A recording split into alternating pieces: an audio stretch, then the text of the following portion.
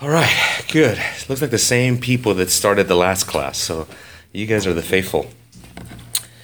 Hopefully it'll fill up, right, as we go. All right. Let's pray, and we will get started. A little stuffy in here? Yeah? You know how to click that, turn that down a little bit? Yeah. All right, let's pray and we'll begin. Well, Father, we do thank you this morning, Lord, and we know it's afternoon, but Heritage Grace time, we call it morning. We thank you that you've made this beautiful day, and thank you for the rain, Lord. Thank you for the marvel of your creation and the wonder of it.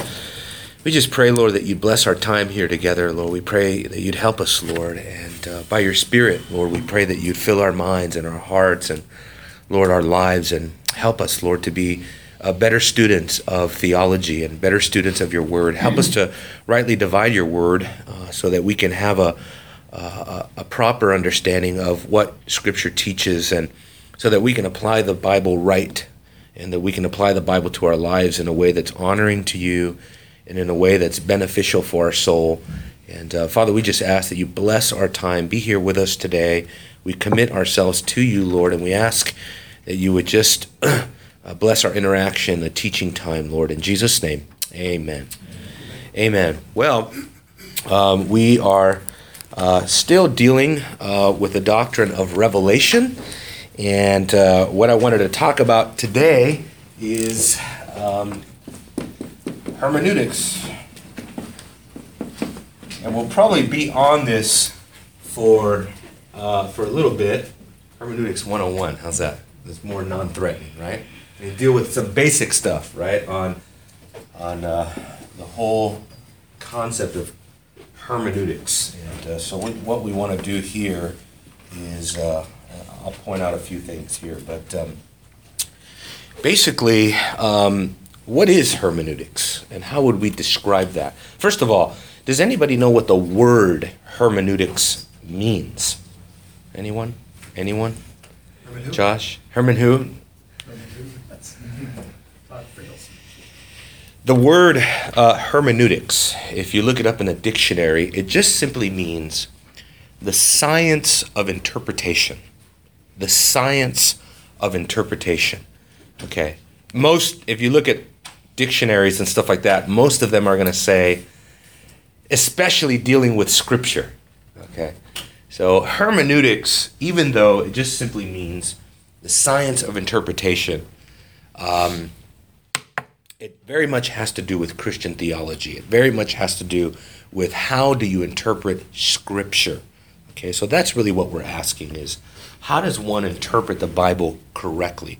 We've looked at the doctrine of revelation. We've asked, what is the Bible? We've asked, how did we get the Bible? We've talked about the canon. We've talked about the inspiration of Scripture. We've talked about the types of revelation that there are. There's natural revelation. There's supernatural revelation. We've looked at those kinds of things. We've even talked a little bit about the history of revelation, dealt a little bit with liberalism and things like that. But so now, before we move on, our next major doctrine, as we're going to talk about in systematic theology, is going to be the doctrine of God.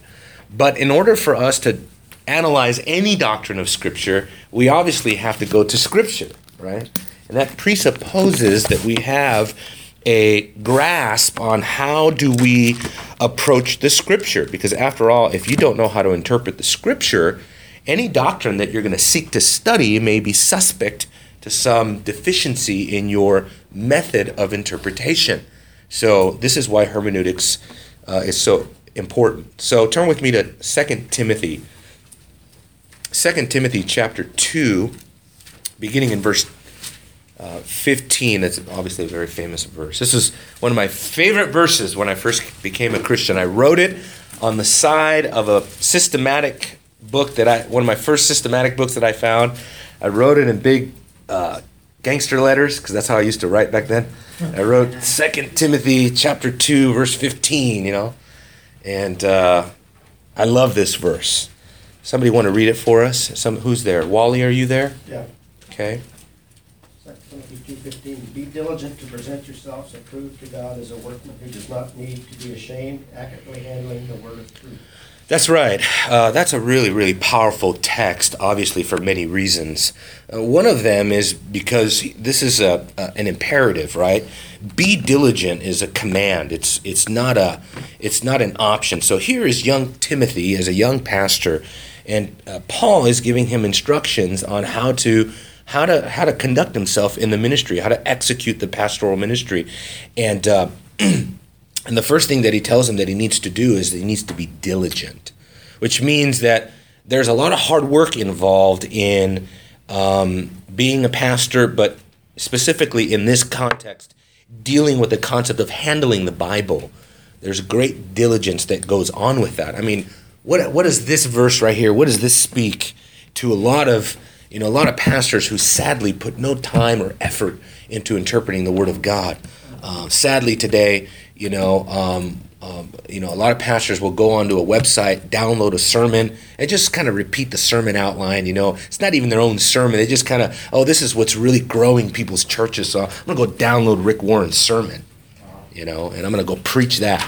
I'll never forget, our previous church, one of our deacons ended up coming to our church precisely because of that. He discovered that his pastor was preaching someone else's sermons and downloading them off the internet, paying $15 or whatever, getting the notes, and then getting up on stage and acting as if they were his. I mean, this is the world we live in. This is the kind of ministry that people, and thousands of people go to churches like this. It's just amazing. But no. Scripture teaches the complete opposite. We are to be diligent, work hard, to do what? Well, he says, number one, to present yourself approved to God. And so hermeneutics, as I think this verse is definitely contributing to, first and foremost, hermeneutics is done to the glory of God. First of all, it is done in such a way that we invoke God's blessing. We want God's blessing. I know that that's kind of the fear of handling the Word of God as a pastor. You really take it serious. It's you realizing, I hope that I did what's right in the eyes of God. I hope I handled God's Word accurately. I was talking with someone recently about what I call sermon remorse. I'm sure many preachers deal with it. I deal with it very strongly. I'll preach a sermon and feel like I didn't handle the word right, and somewhere in the midst of warfare and just spiritual warfare and things like that, I could get very discouraged about my preaching and think, oh boy, that's the last time I'll ever preach. You know what I mean? Because I thought I didn't handle the Word of God like I should have. And certainly the enemy can use that, but it just goes to show that, when you handle the Word of God, you have to take it very serious, because this is God's holy Word, and so you want to seek to be approved to God, first and foremost. I really appreciate when people come up to me and say, hey, that was a great sermon, I was so encouraged today, but I tell you what encourages me more than anything is the knowledge that I did what God wanted me to do. I said what the Word of God says, and hopefully God was pleased with my preaching, because that's so important. But he says here, that we are to be approved to God, and the analogy is a workman that does not need to be ashamed, accurately handling the word of truth. So here, the interpreter, okay, and by extension, folks, this means every one of us here, not just the pastor, but every one of us who handles the Word of God and divides the Word of God. Okay, you're like a workman. You're like an architect. You're like a construction worker that's building something. Let's say, especially, you're building like a foundation, right? And you want to build skillfully and carefully. You want to make sure your plumb lines are perfect. You want to make sure the foundation is right, because you're going to build on this foundation. And if the foundation is not good, I mean, you know what happens. Texas is notorious for bad foundations, right? And we know what happens in houses that have bad foundations. You start seeing the bricks crack in, right? Separation, all of that. You got all these nail pops in the house. It's not good to have a bad foundation. And so in the same way, as a skilled workman, we need to have a proper biblical foundation. And he uses this Greek word here, accurately handling the word of truth. And that word to accurately handle is the word that literally means to cut in a straight path. To cut in a straight path. And that's what it is. It's like you're looking at a plumb line and you're making sure that your hermeneutics, your interpretation everything lines up, everything is straight. Okay? And that's what we wanted to do here. We want to lay a right foundation. If your starting point is off, what do you think is going to happen to the result, right? Your plumb line is off. If you've measured something like in construction and you're trying to set a plumb line for a fence or a foundation or something like that, by the time you get to the end, it's going to be off the path and you're going to veer off. So the analogy here has to do with either orthodoxy or heterodoxy. Orthodoxy being that which is sound, that which is doctrinally acceptable, and then heterodox from heteros, which means other than what is sound, other than what is right. So ultimately leading to heresy. So important. I'm just trying to stress to us the need for biblical interpretation and for the need to do it right.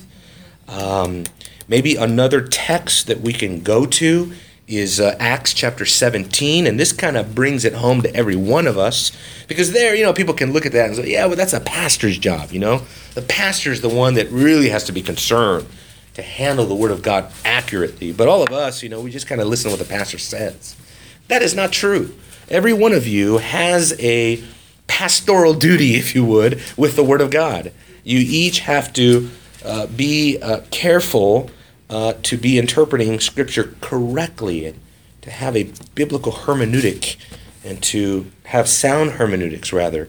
Acts chapter 17, verse 11, obviously a well-known passage of Scripture, but just stresses the need to have good hermeneutics. It says, now these were more noble-minded, speaking of the Thessalonians, those who were in Thessalonica, for they received the word of God with great eagerness, examining the Scriptures daily to see whether these things were so.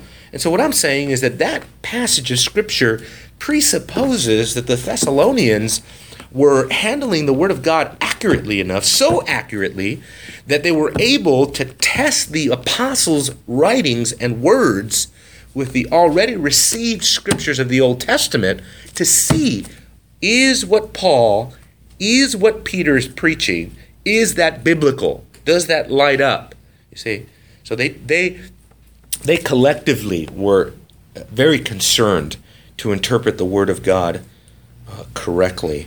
What are some of the consequences of lacking good hermeneutics? Well, I think we've already pointed out some, but especially for people that want to teach or preach the Word of God, James has this warning for every one of us. It says, let not many of you become teachers, my brethren, knowing that as such we will incur a stricter judgment. And so by handling the Word of God and teaching the Word of God, especially as teachers, you can incur a stricter judgment. Now, what do you think that means? Is it a judgment before God, or is it a judgment before man? Is it that you fear the judgment of man, or you fear the judgment of God? Which is it, Mr. James, Mr. Expositor of the book of James? I've always naturally thought it's a judgment before God, That's what I've always naturally leaned towards, but I can't remember all the context. Yeah. Well, maybe it is, but I fear God more than man, so the judgment of man, it wouldn't be that big of a threat to me, but sure. Yeah. Anybody want to take the opposite position on that? I wouldn't say opposite, but both. Okay, good. Just because if you're teaching, if I'm not teaching, I can't really receive any judgment from the people in the congregation, whereas if I am teaching, I can receive either accolades or get out. Yeah. So they're in a sense judging you. Hopefully they're judging you rightly. Right. And so with that strictness, or there should be strictness, I can be asked to step down. I can actually even receive discipline for improper teaching. All right. Wow, I better be careful with this guy. I better teach what's right, man. Yeah, but Jason's right. He has a high view of preaching and teaching. He knows that, look, if you're going to stand up and preach and teach the Word of God, you have to be held to a high account. And if you deviate from the biblical, from any, especially essential, right? Like, especially if you're teaching heresy. We may not disagree with every article of interpretation. We might have a different look at a different passage or something like that. There's so many exegetical decisions that need to be made. But at the end of the day, if you're not teaching orthodoxy, if you're not teaching the gospel, you know what I mean, definitely your ministry then becomes very suspect. You know what I mean? I knew a pastor that got in trouble for plagiarizing, and at a very high level, he was plagiarizing a really well-known Reformed pastor and author, and he was disciplined in his church. He was disqualified. He had to step down because for years he was stealing somebody's sermons. I mean, it's just amazing, you know, how much accountability there is in handling the Word of God. So, yes, I think Jason's right. I think Chris is right. I think if you're going to teach the Word of God, definitely you can expect a stricter judgment from man, right? Because you're putting yourself up there as a teacher over man. So if you teach something that's off, man I think they have the right, almost the duty, to keep you accountable and to judge what you're saying, and to judge you stricter than they judge other people in the congregation because of that exact issue. That's why James says, look, let not many of you become teachers. It's just amazing how many people in the church want to teach, want to preach, you know, and that's a good thing, right? But this is a good balancing verse, right? To kind of taper the zeal of some that, you know, like, you know, just zealously want to step into that position but they haven't really maybe thought it through, or they're not doing it with a lot of counsel, you know what I mean? I can go on and on about that. The other one, turn with me to 2 Timothy 2, because that's with the individual, but also if you don't have good hermeneutics, it can also have consequences, not just on the individual, but on the community at large. 2 Timothy chapter 2, verse 16, for example. Beginning in verse 16. It says, "But avoid worldly and empty chatter, for it will lead to further ungodliness, and their talk will spread like gangrene. Among them are Hymenaeus and Philetus, men who have gone astray from the truth, saying that the resurrection had already taken place. They upset the faith of some." Isn't that amazing? So they're just kind of showing the principle that what you teach doesn't just affect you, but it can actually upset the faith of some, unsettle their faith. In other words, causes them to doubt their faith, erodes their faith. Ultimately, that's talking about apostasy, that it can lead to apostasy. You know, I've seen it. I've told this story many times, you know, but I've seen this. You know, I've seen this firsthand. I've seen a whole congregation become infiltrated by Eastern Orthodox teaching. And Eastern Orthodoxy, you know, it's kind of like Catholicism, but without a pope. They have their traditions. They pray to saints. They have a deficient view, I think, of justification. They have a deficient view of the gospel ultimately, because they believe in salvation by works. You know, a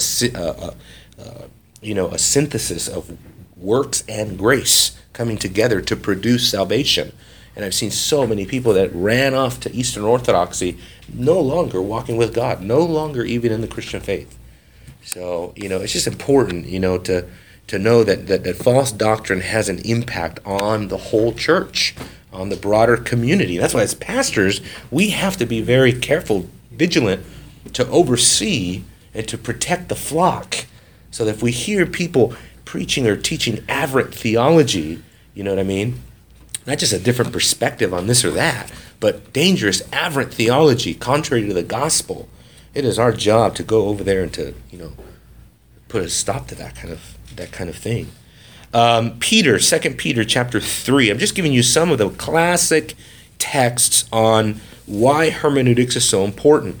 2 Peter chapter 3. And this here, you know, is a warning, not just to false teachers, but should be a warning to all of us. Be very careful how we handle the Word of God. 2 Peter chapter 3, verse 16 says, "As also in all his letters," talking about Paul, Peter says, 2 Peter 3:16.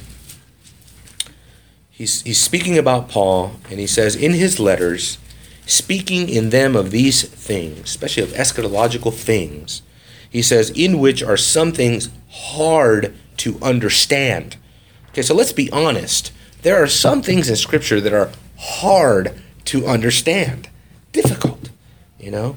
And he says He says, which the untaught, now watch this very carefully, the untaught and the unstable distort, as they do also the rest of the scriptures, to their own destruction. Apalumi, to their own destruction. And what's interesting to me is, well, several things I think you can point out from this passage in Peter. Number one, that the more difficult texts are often the occasion of heresy. It's a lot of times it's in the difficult passages of Scripture that heretics like to hang out and twist and confuse people with, because they're maybe harder to understand. And also on top of that, I want you to notice the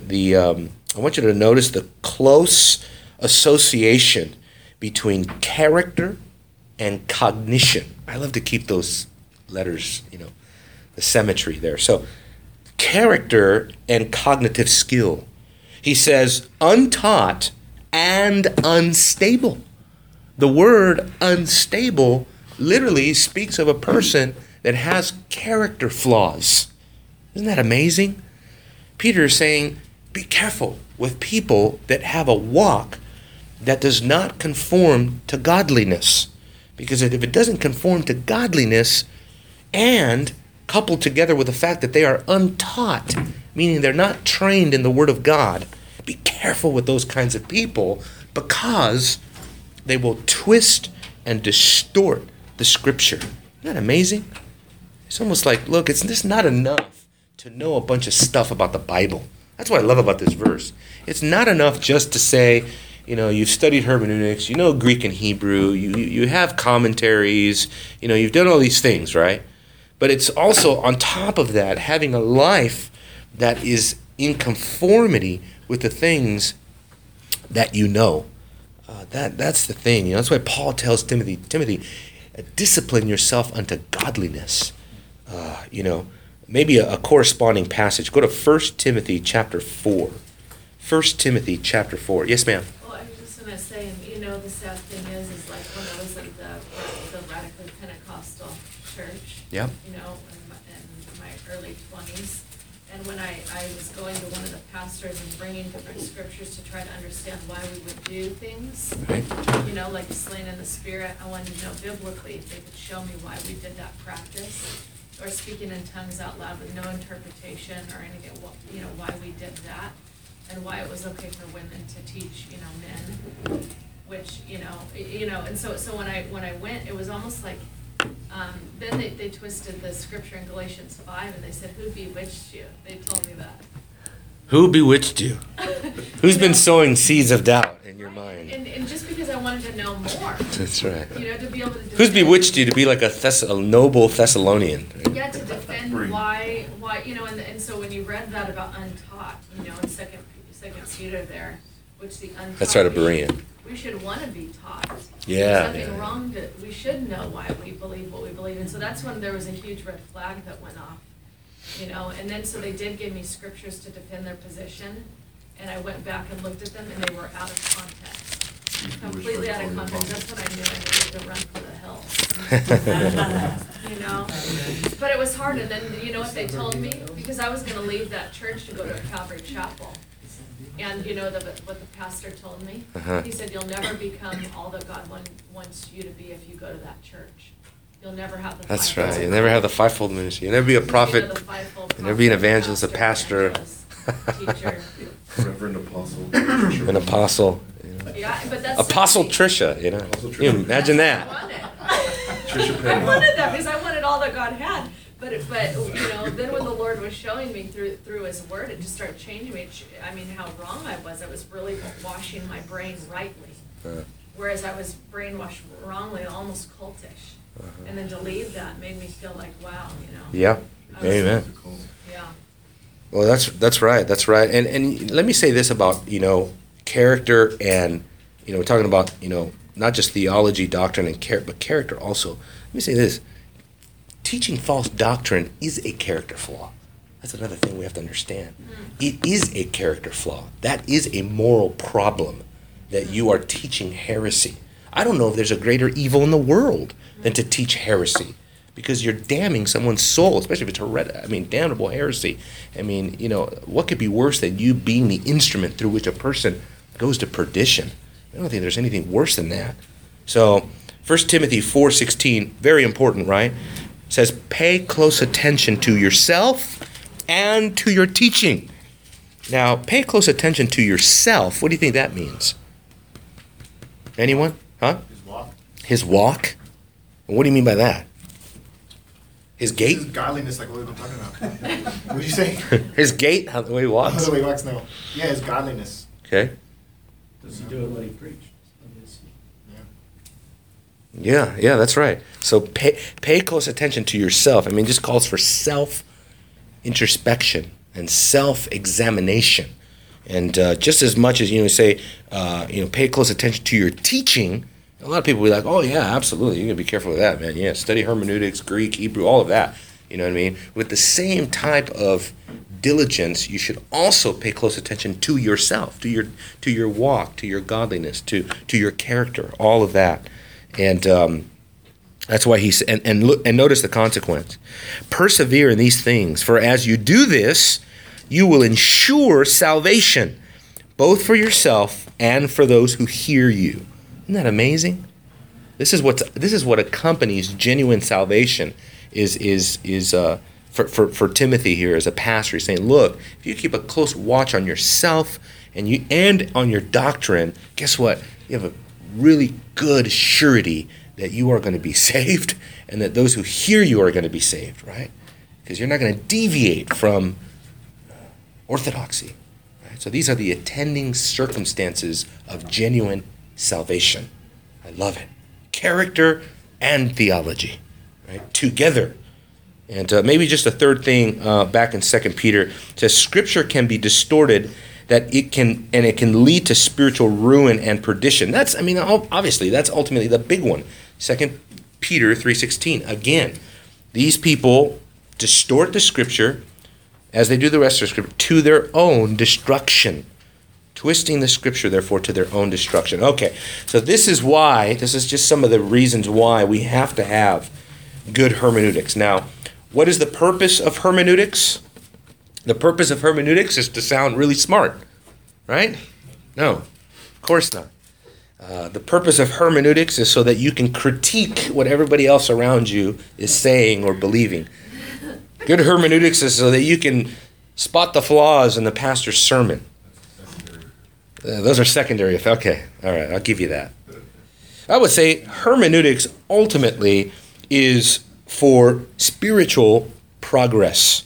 Spiritual progress. That is why, even here, 2 Peter chapter 3, Peter goes on to say, you therefore, beloved, knowing beforehand, be on guard so that you are not carried away by the error of unprincipled men and fall away from your steadfastness. But in the process of combating false teaching, grow, he says, in the grace and knowledge of our Lord and Savior Jesus Christ. So they're coupling together good hermeneutics for the purpose of spiritual growth. That's what it's all about. 2 Timothy chapter 3, just give you a few bullet points on this. Okay, so that is obviously Peter talking to the churches in the diaspora that was scattered abroad. 2 Timothy 3:16 is talking to mainly, Paul is thinking pastorally. All Scripture is inspired by God, profitable for teaching, reproof, correction, for training in righteousness, so that, here's the purpose, so that the men of God can be adequate, equipped for every good work. You see that? So good hermeneutics should lead to spiritual productivity, so that you can be productive in your spiritual life. Not just smart, but put your smarts to work, Get to work.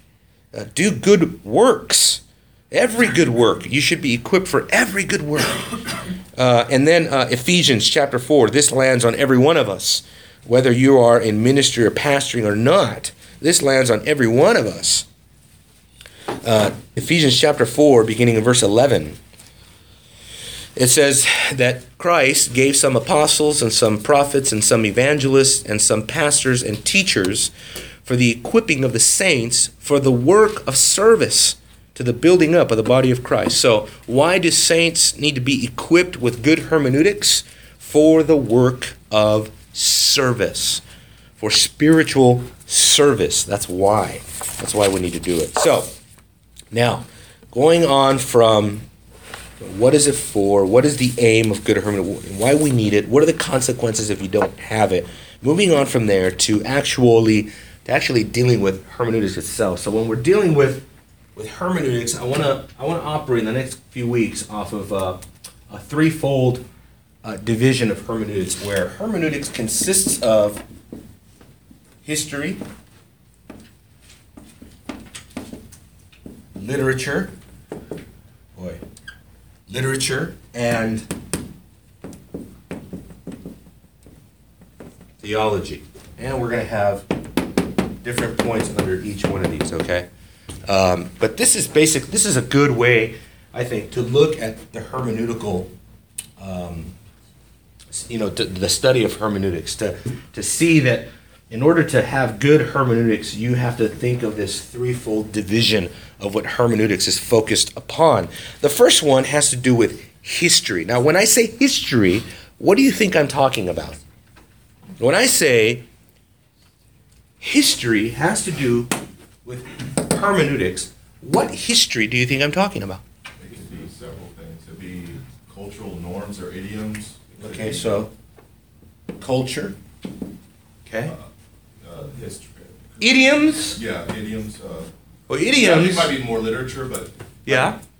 it kind of is in the culture. You'll see the idioms. Okay. Flushed out. So, like yeah. the Stoics and Romans, or you see Epicurean type stuff. Okay. All right. Anything else? Church history, interpretation over church history. Okay. Yeah. So that would be a little bit different. I would say I would put that over here under theology, which is what Pastor Chris is talking about, which is historical theology. That is the study of church history. Okay? Anybody else? Anything else? That Like goes rights under the or- historical. Yes, sir? Well, I guess, I mean, you can put it kind of in each category, but when I'm studying, let's say, a word, I want to know the history of that word. How has it been used previously and now? Is it Okay. the same? So Sure. I'm studying the history of a word. So the history of the word, that's called etymology, That could fall under literature. right? Etymology. Yeah, that's what I'm saying. That can kind of Go intersect, That means it's intersecting. Yeah, that's right. That's good, right? So yeah, I mean, and I would say culture is a big one. Characters, Um, main like kings, provinces. Yeah, that's right. So we'll come back to this, but we're dealing with history and interpretation of the Bible. What we want to do is we want to understand what is the historical background of any book. So if you study a book, like let's say you're studying Ecclesiastes, okay? How does Ecclesiastes differ from the book of Romans? Well, I'll tell you what. Your historical background is going to have a lot to do with how you interpret each one of those books, because they are wildly different, right? I would say even within the New Testament, how you look at the book of Romans versus the book of Hebrews has everything to do with historical background. Recognizing and understanding that, Paul, when he's writing to the Romans, he's writing in a Greco-Roman worldview. He's writing to a people that live and are dominated by Greco-Roman culture, whereas the book of Hebrews is primarily concerned with Jewish culture, with the Jewish worldview, with a Jewish understanding of reality and of life and of ethics and all of that. That's why in the book of Romans, Paul is not belaboring the idea of the Levitical system, of the priesthood, of the different ceremonial laws and all of those things, because in Rome, he's coming at things much more from a Greco-Roman perspective, and that's just some of the ways that it will affect your interpretation. Really, if you want to expand the notion of history, it's historical, cultural, sociological, which means you take into account what is going on in society at that time. It is political and it is economic. And that is what hermeneutics textbooks are talking about when they're talking about understanding hermeneutics in terms of history. You're taking economics into account. You're taking social factors into account and what's going on in the world at that time. All of those things Like have... slavery and stuff like that. I mean, how it affects. Yes, absolutely. I mean, let me just give you another example. For example, if you look at the Corinthian culture, the Corinthian culture obviously is, renowned for its immorality. It's renowned for its sophistry. It's renowned for Greek philosophy and rhetoric, right? So turn with me to 1 Corinthians chapter 2. Okay. In the Corinthian culture, philosophy and rhetoric played a huge role in society. There would be rhetoricians. Is that how you say that? People who would literally stand on the corner trying to pawn off their philosophy based on how their rhetorical skill, their sophistry, and their eloquence, and to see how and their masterful use of language.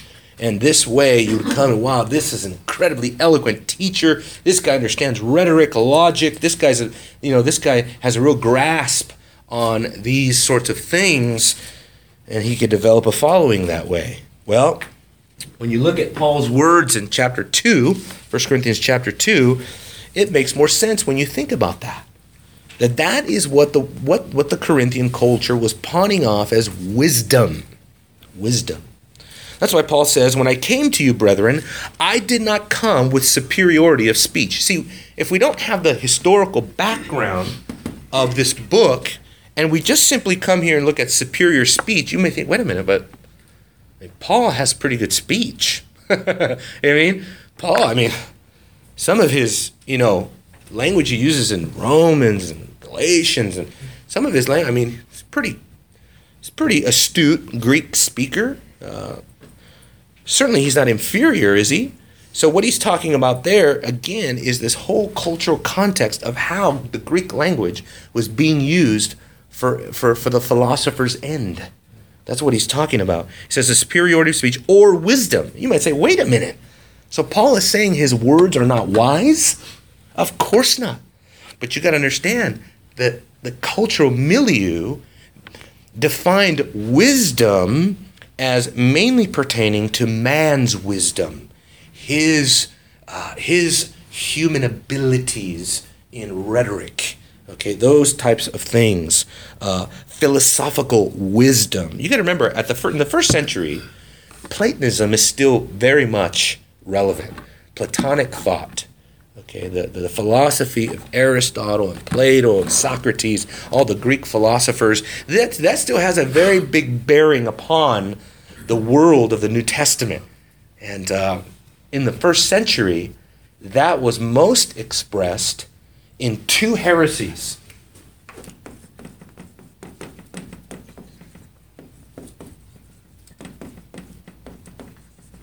Docetism, Gnosticism. Those two heresies were side by side with the New Testament authors and their world. I think that when you look at the book of 1 John, okay, that was written, probably one of the latest books in the Bible written, most say it was written probably in the mid-'80s, there's almost no doubt that John is interacting with Docetism and Gnosticism. Docetism was the idea that Jesus did not physically come to earth, that Jesus Christ was not a physical, they're Christian heresies, that by the time these philosophies crept into the church, the manifestation of those things were that Jesus did not actually come in the flesh, that he simply appeared. So Docetism comes from the Greek word dokeo, which means to seem. It seemed as if Jesus came in the flesh. Okay? It appeared that way, but he really didn't come in the flesh. Why didn't he come in the flesh? Does anybody know? Because matter is evil in Platonic thought. Because under Platonic thought, matter is evil. So if Jesus, the Holy Son of God, is indeed a Holy Son of God, he could never take on flesh because Plato has already taught us flesh is evil. You see? So he appeared to be there, but he wasn't actually there. Okay?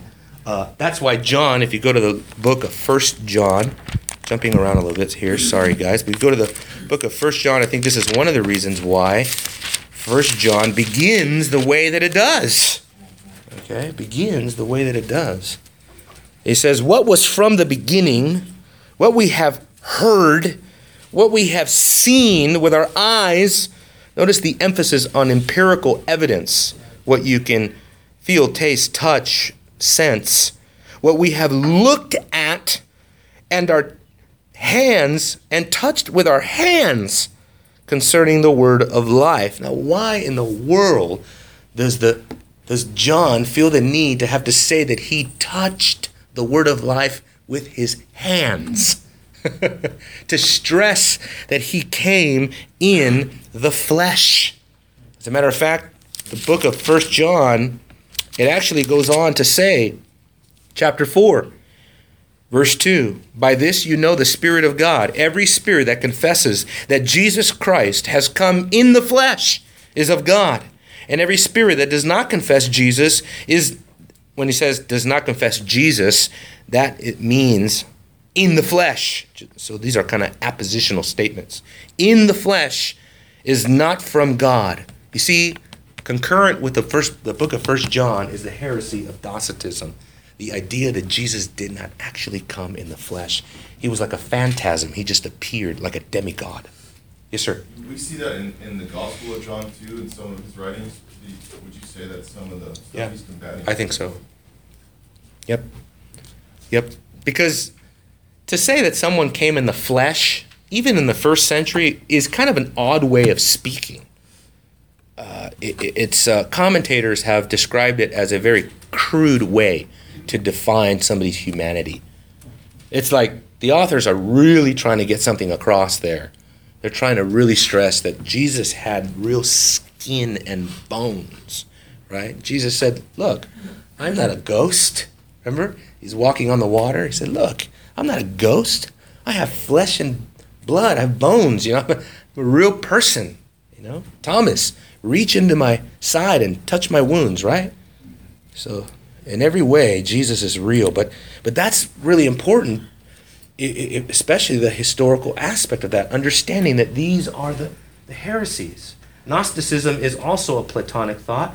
Gnosticism is rooted in the idea that salvation is based on a cryptic knowledge, that salvation is based on a higher knowledge, that you have to come into a hidden, secret knowledge, of only a few people have, and that through contemplation and through certain, spiritual exercises, you can arrive at this hidden, secret knowledge. That type of idea is still alive today, right?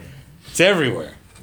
It's in Christian mysticism everywhere. I mean, I picked up that horrific book, Jesus Calling. Have you guys seen that in the bookstores? Yeah. Jesus Calling, the little book, looks real pretty. Nothing pretty about it. I picked it up, and the lady is talking about Jesus actually audibly talking to her and giving her direct revelation and special messages just for her. Oh, we got to go read Jesus Calling, because this lady, she has a special word from Jesus. She has real intimate knowledge of Jesus that the rest of us, we just don't have. You see, that's a form of Gnosticism, So this is why it's important to look at the historical background and all of these types of things. Maybe we'll talk a little bit more about that next week as well. Any questions or statements or comments or anything like that? No one? Sure? Now, maybe before we leave this aspect here, talking about interpreting the Bible, knowing the culture, knowing the background, you're asking questions like, what was going on when that book was written? What was the historical developments? Maybe historically too. What are the developments in biblical history at that time? What are the redemptive historical developments in that book? What has transpired by the time that this book is writing? is being written, you see? A big debate is like Galatians. Was it written before or after the Council of Jerusalem? You know, those are all historical questions, intra-scriptural questions within the Bible itself. Economic situation also plays a big role in what is going on there at the time. The socio-economical situation of a culture has a lot to do with the interpretation of a book. That's why, for example, in the book of Philemon, Paul does not teach the believers to revolt against slavery, because in a culture where the socio-economic situation is that slavery is part of the fabric of the society, okay, then you can understand why Paul is not calling the church to overthrow the Roman government to stop slavery. See, but for us, after the civil rights movement, for us, as citizens of this great country, right, we have slavery in our minds, and we think a certain thing about what slavery was during the civil rights movement and all of that, but it's wildly different to what was going on in New Testament times. See, all of those things play a massive role on how you interpret Scripture. Yeah. Is everybody ready to interpret Scripture? Right? I don't want to make it sound like it's harder than it is, because it's not. Next week, I'm going to talk about that. I'm going to talk about the literary use of the Bible, and hopefully try to point out to you at the same time that we can do all these wonderful things that can enhance our ability to interpret the Bible. Interpreting the Bible is easy enough that any of us can do it. Okay. You had a question? Yeah, I was just wondering, did you mention any books that could be used to understand that and try to practically apply the... Yeah, there's a hermeneutics book by this guy's name.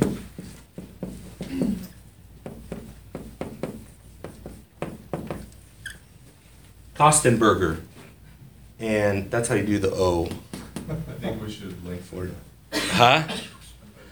Kostenberger, if you find his book on hermeneutics, it's actually really simple. His name sounds harder than the book, Don't let his name intimidate you, but Andreas Kostenberger, his book on hermeneutics is really well written, very clear, just a very readable. You don't have to be a scholar to read it, but you're getting a really good hermeneutics manual. There are many, but that's all the time that we have. So let's close, and Lord willing, next week we'll go on and try to look at the literature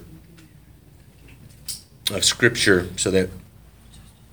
so we can add that to our hermeneutics. Literature is very important, man. The Bible is really amazing. I hope, above everything, that's what you walk away with week after week. I wish more people were here to hear this, because the Bible is such an amazing book. I hope that's what we walk away with each and every week. So let's pray. Let's pray. Father, Lord, we do thank you for this time. We thank you for your grace, your mercy, Lord. We thank you for giving us the Word of God that is so amazing. It's so intricate, and it's so genius. And yet, at the same time, Lord, you don't have to be a genius to read the Word of God, to understand the Word of God, and to apply the Word of God to your life. And so I just pray you give us the right balance of those who want to work diligently, to be unashamed as good workmen that rightly divide your word. And at the same time, Lord, that each one of us would know the access that we have to your word, Father. Thank you for giving us your word, and help us as we continue to study hermeneutics. In Jesus' name, amen.